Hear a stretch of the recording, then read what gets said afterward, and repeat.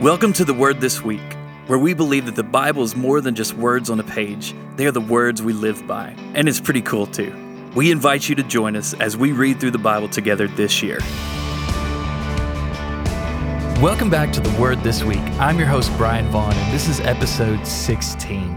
And we've been reading this week about the life of David, and it's kind of really the second half of the life of David where we begin to see a fall, truly, in his character and in the way that he was living his life.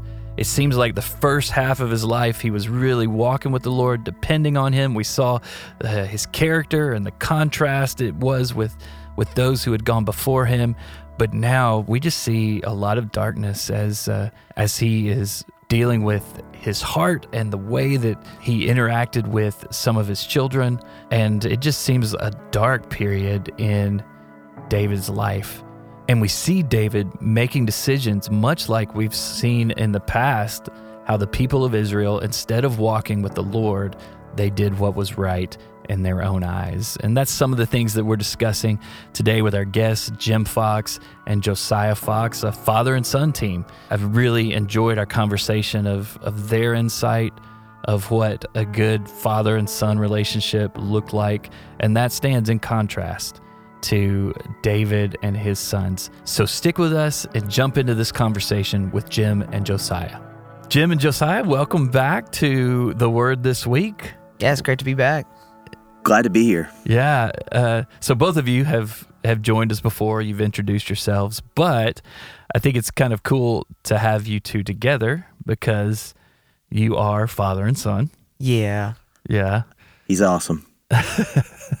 Thanks. And what's interesting is so much of the reading this week is interactions between a son and a father, or a father and his sons. And I appreciate the relationship that the two of you guys have, and the fact that you get to work together.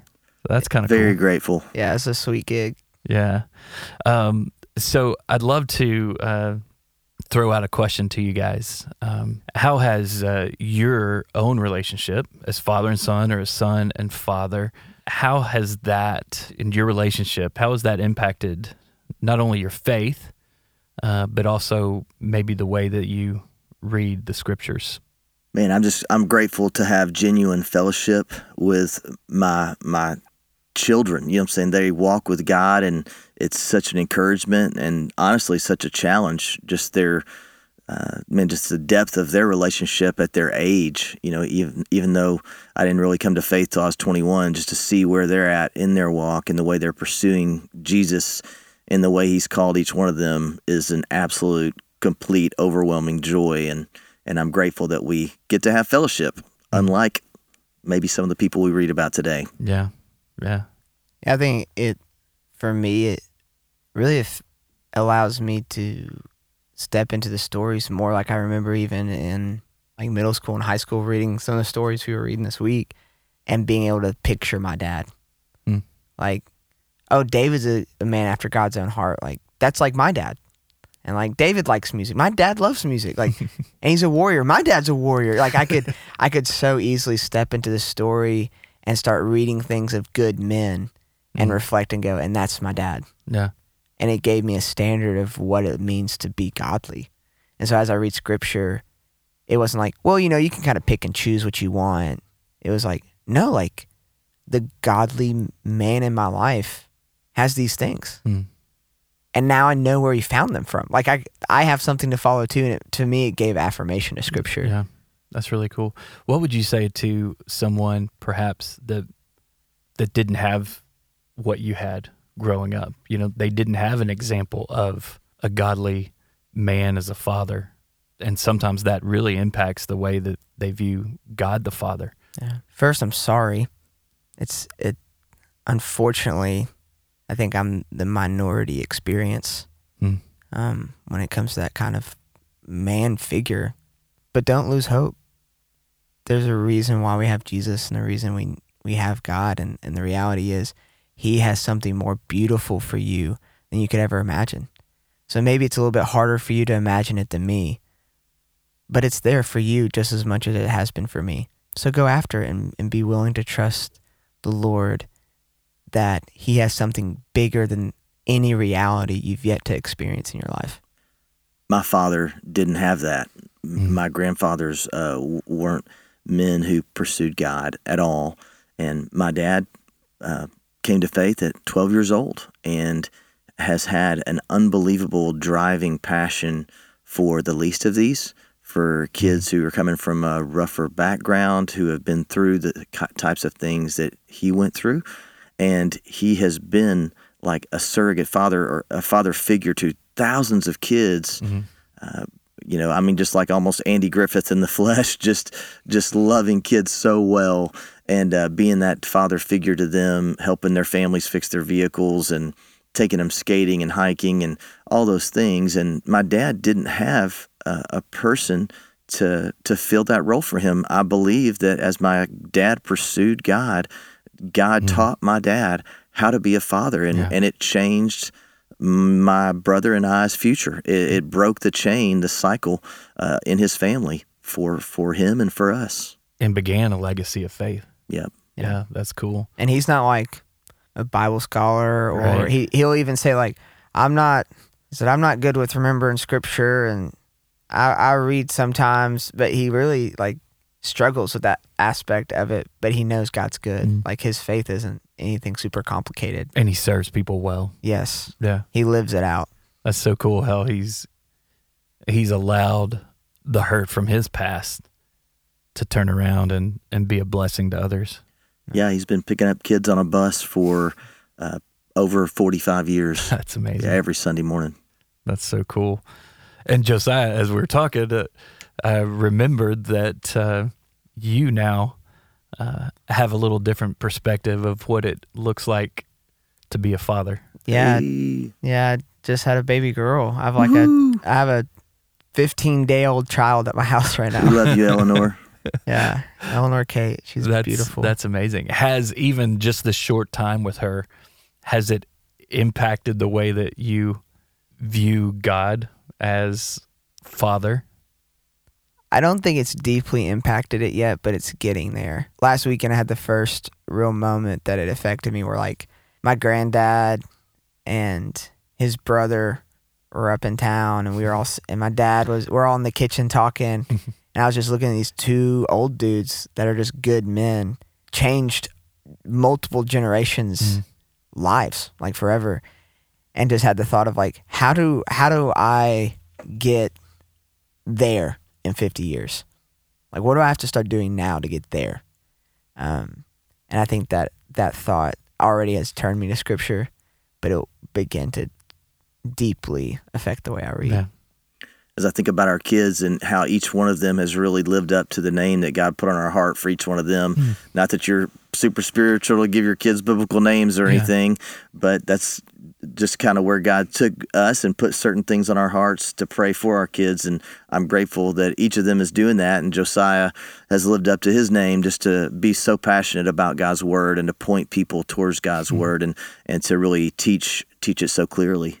Yeah, and I think that's a great example of speaking life and blessing into our kids. You know, that if we give them the opportunity, they can live into that. You know, I think that's cool. But talking about reading through scripture and fathers and sons, a big section of what we read this week, we see the interactions between David and his sons, and there's some pretty dark stuff in there.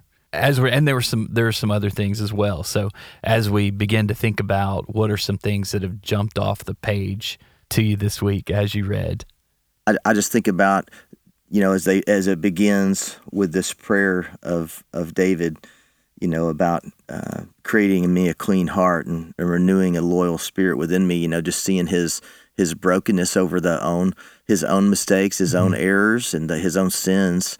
He was wanting to be in fellowship. He was wanting to be in a right relationship with God. He was desperate for that. I mean, there's just not a better prayer hardly in the Bible that just points to his desperation to have God restore the joy of his salvation.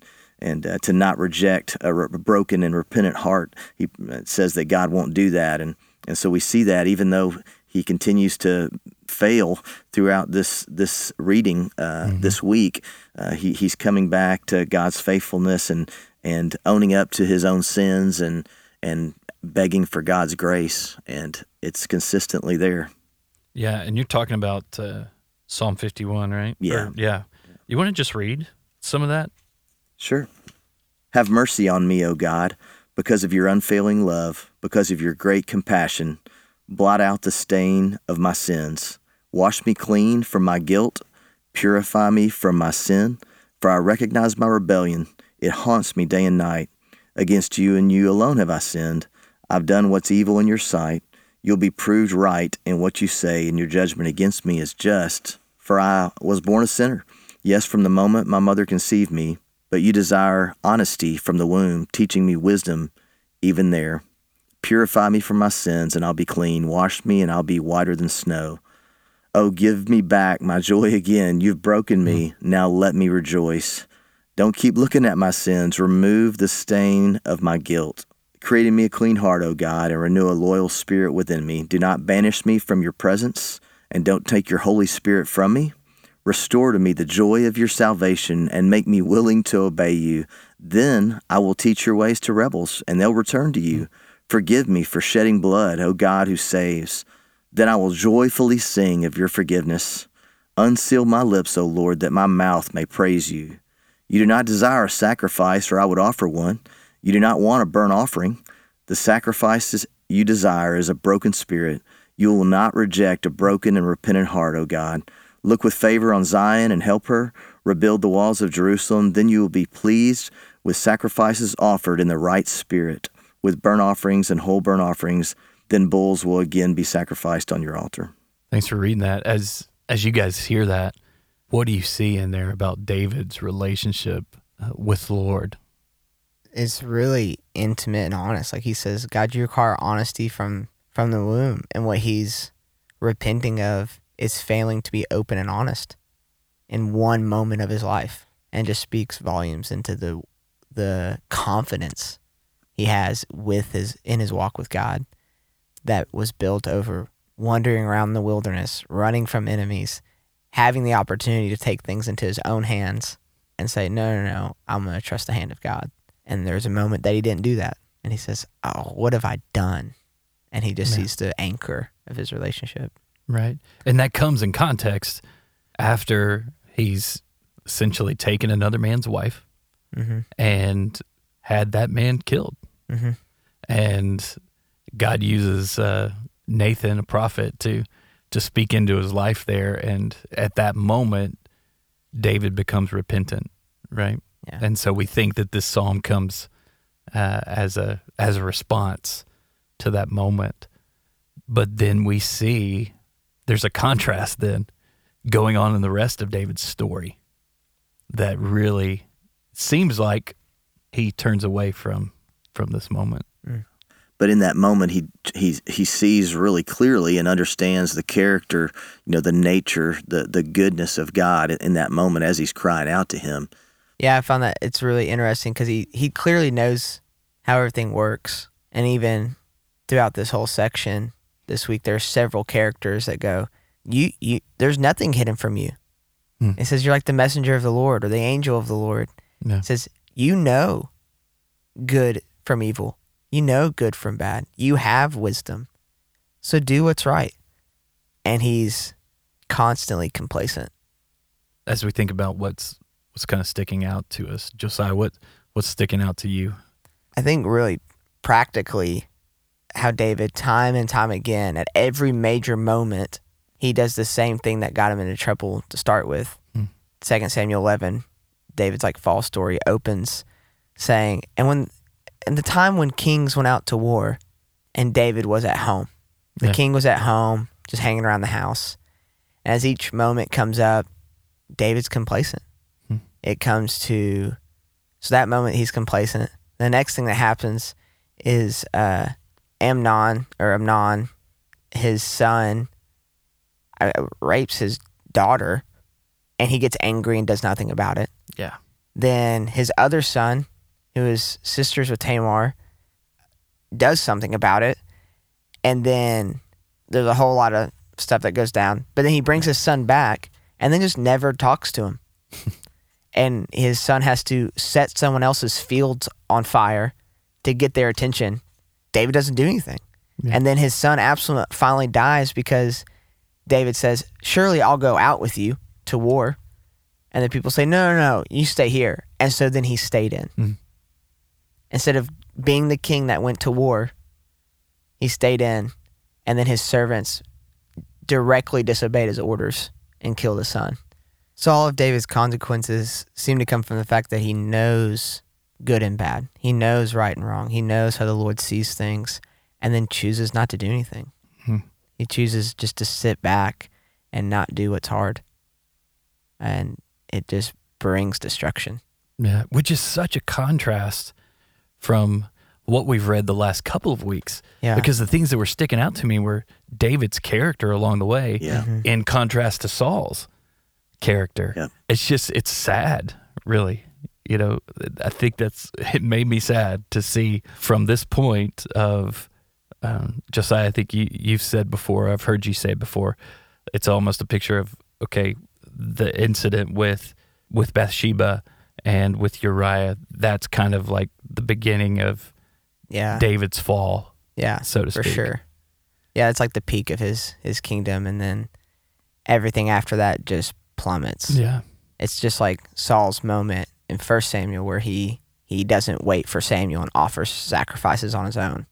From that moment on, Saul's declines, just a steady decline. And from here, this moment in 2 Samuel begins to just replay itself, where Absalom's story mirrors David's own fall and links into things like the rape of Dinah in Genesis and the rape that happens at the end of Judges in Judges 19. There's actually a direct quote in those stories that line up, and it just shows up where both those stories end in a whole genocide and fighting and war. It's the same thing with this story, and it just builds this anticipation of like, I think this is the end of David's line.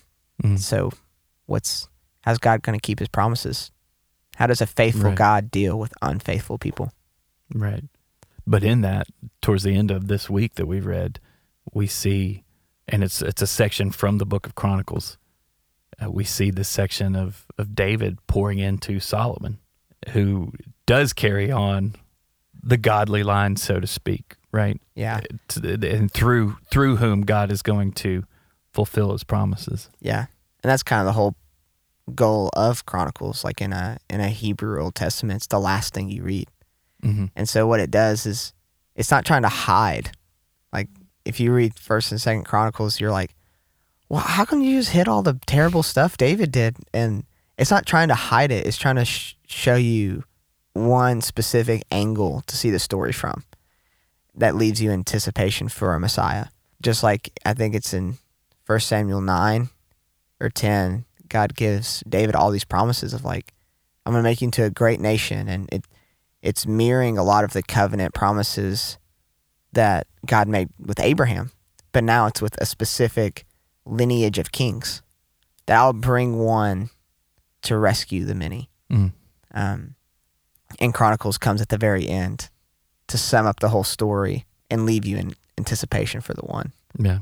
So you're saying when the Old Testament or the Hebrew scriptures were put together, the flow of thought ended with Chronicles. Yeah. It was the summation of the whole story. Yeah.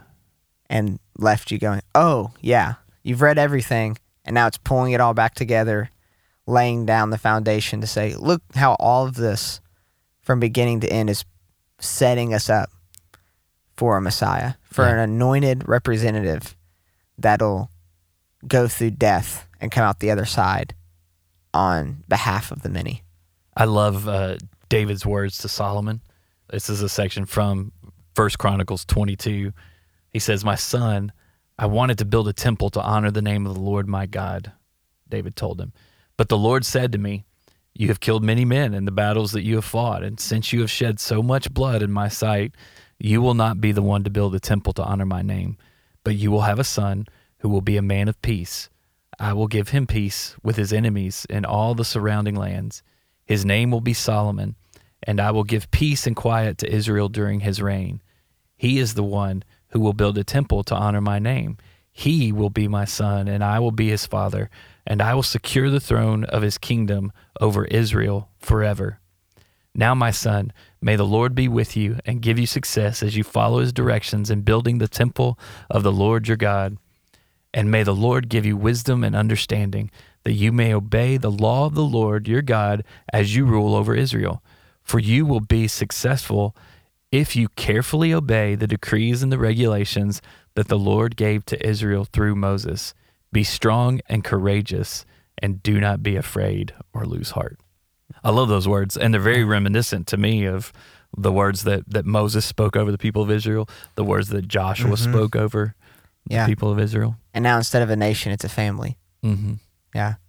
One of my favorite things about Solomon in 2 Samuel 12 is that God tells the prophet Nathan to send word that he's to be named Jedediah for the Lord's sake, which means beloved of the Lord.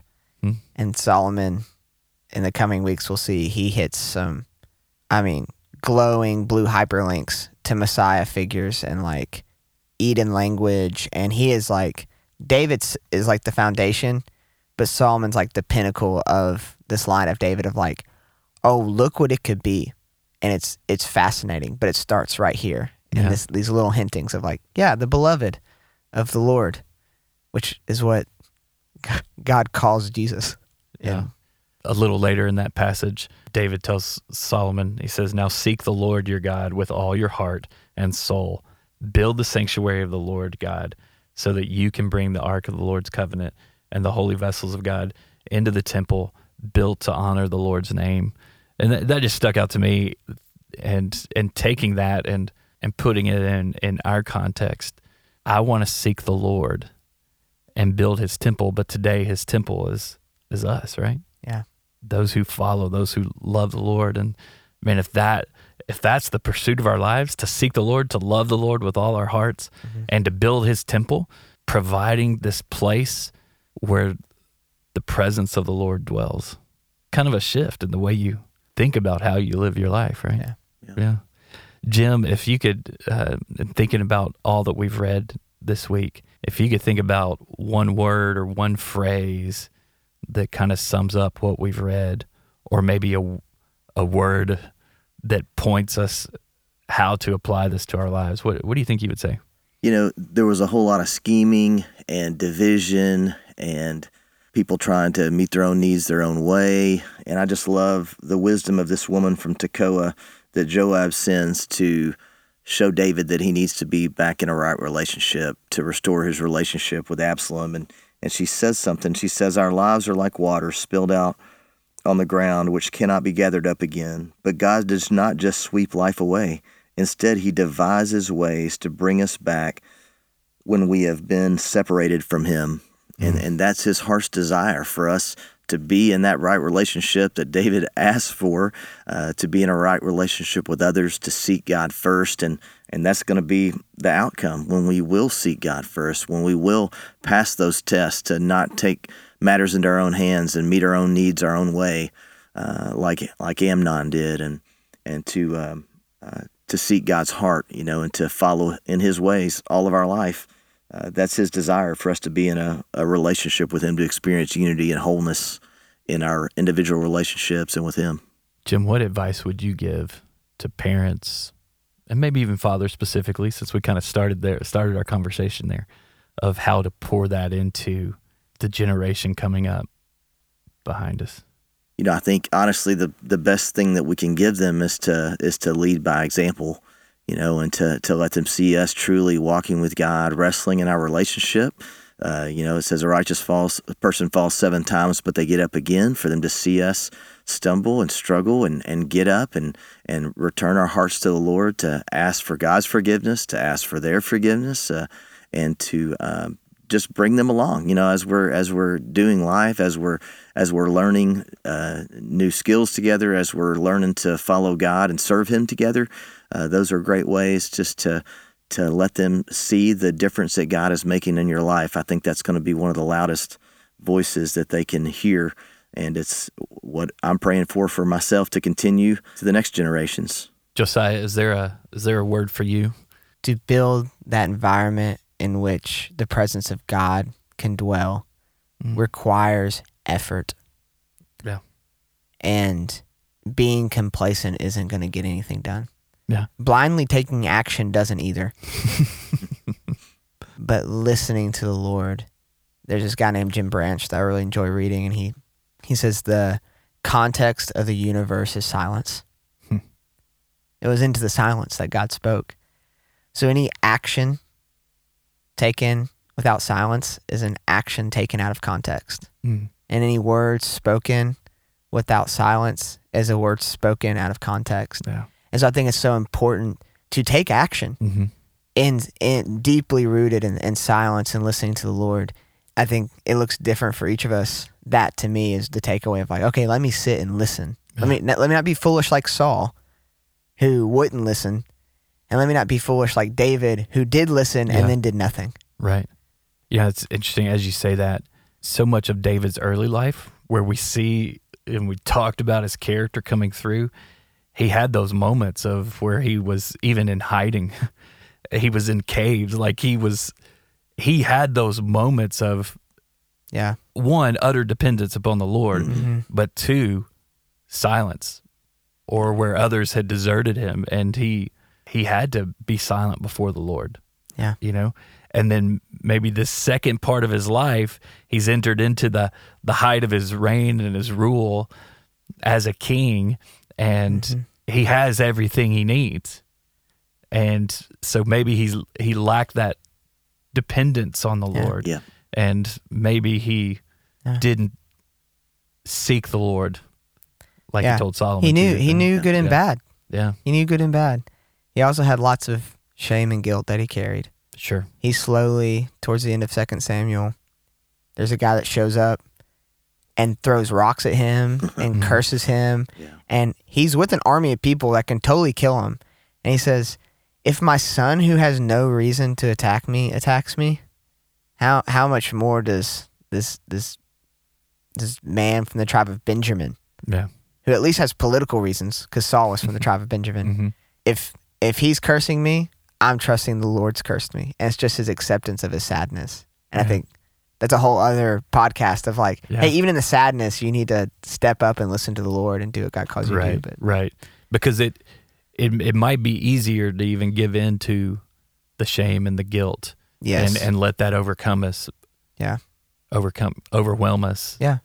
Or choose to continue to take it back to the Lord, sitting with Jesus, silence, and then act out of that. Yeah. Yeah.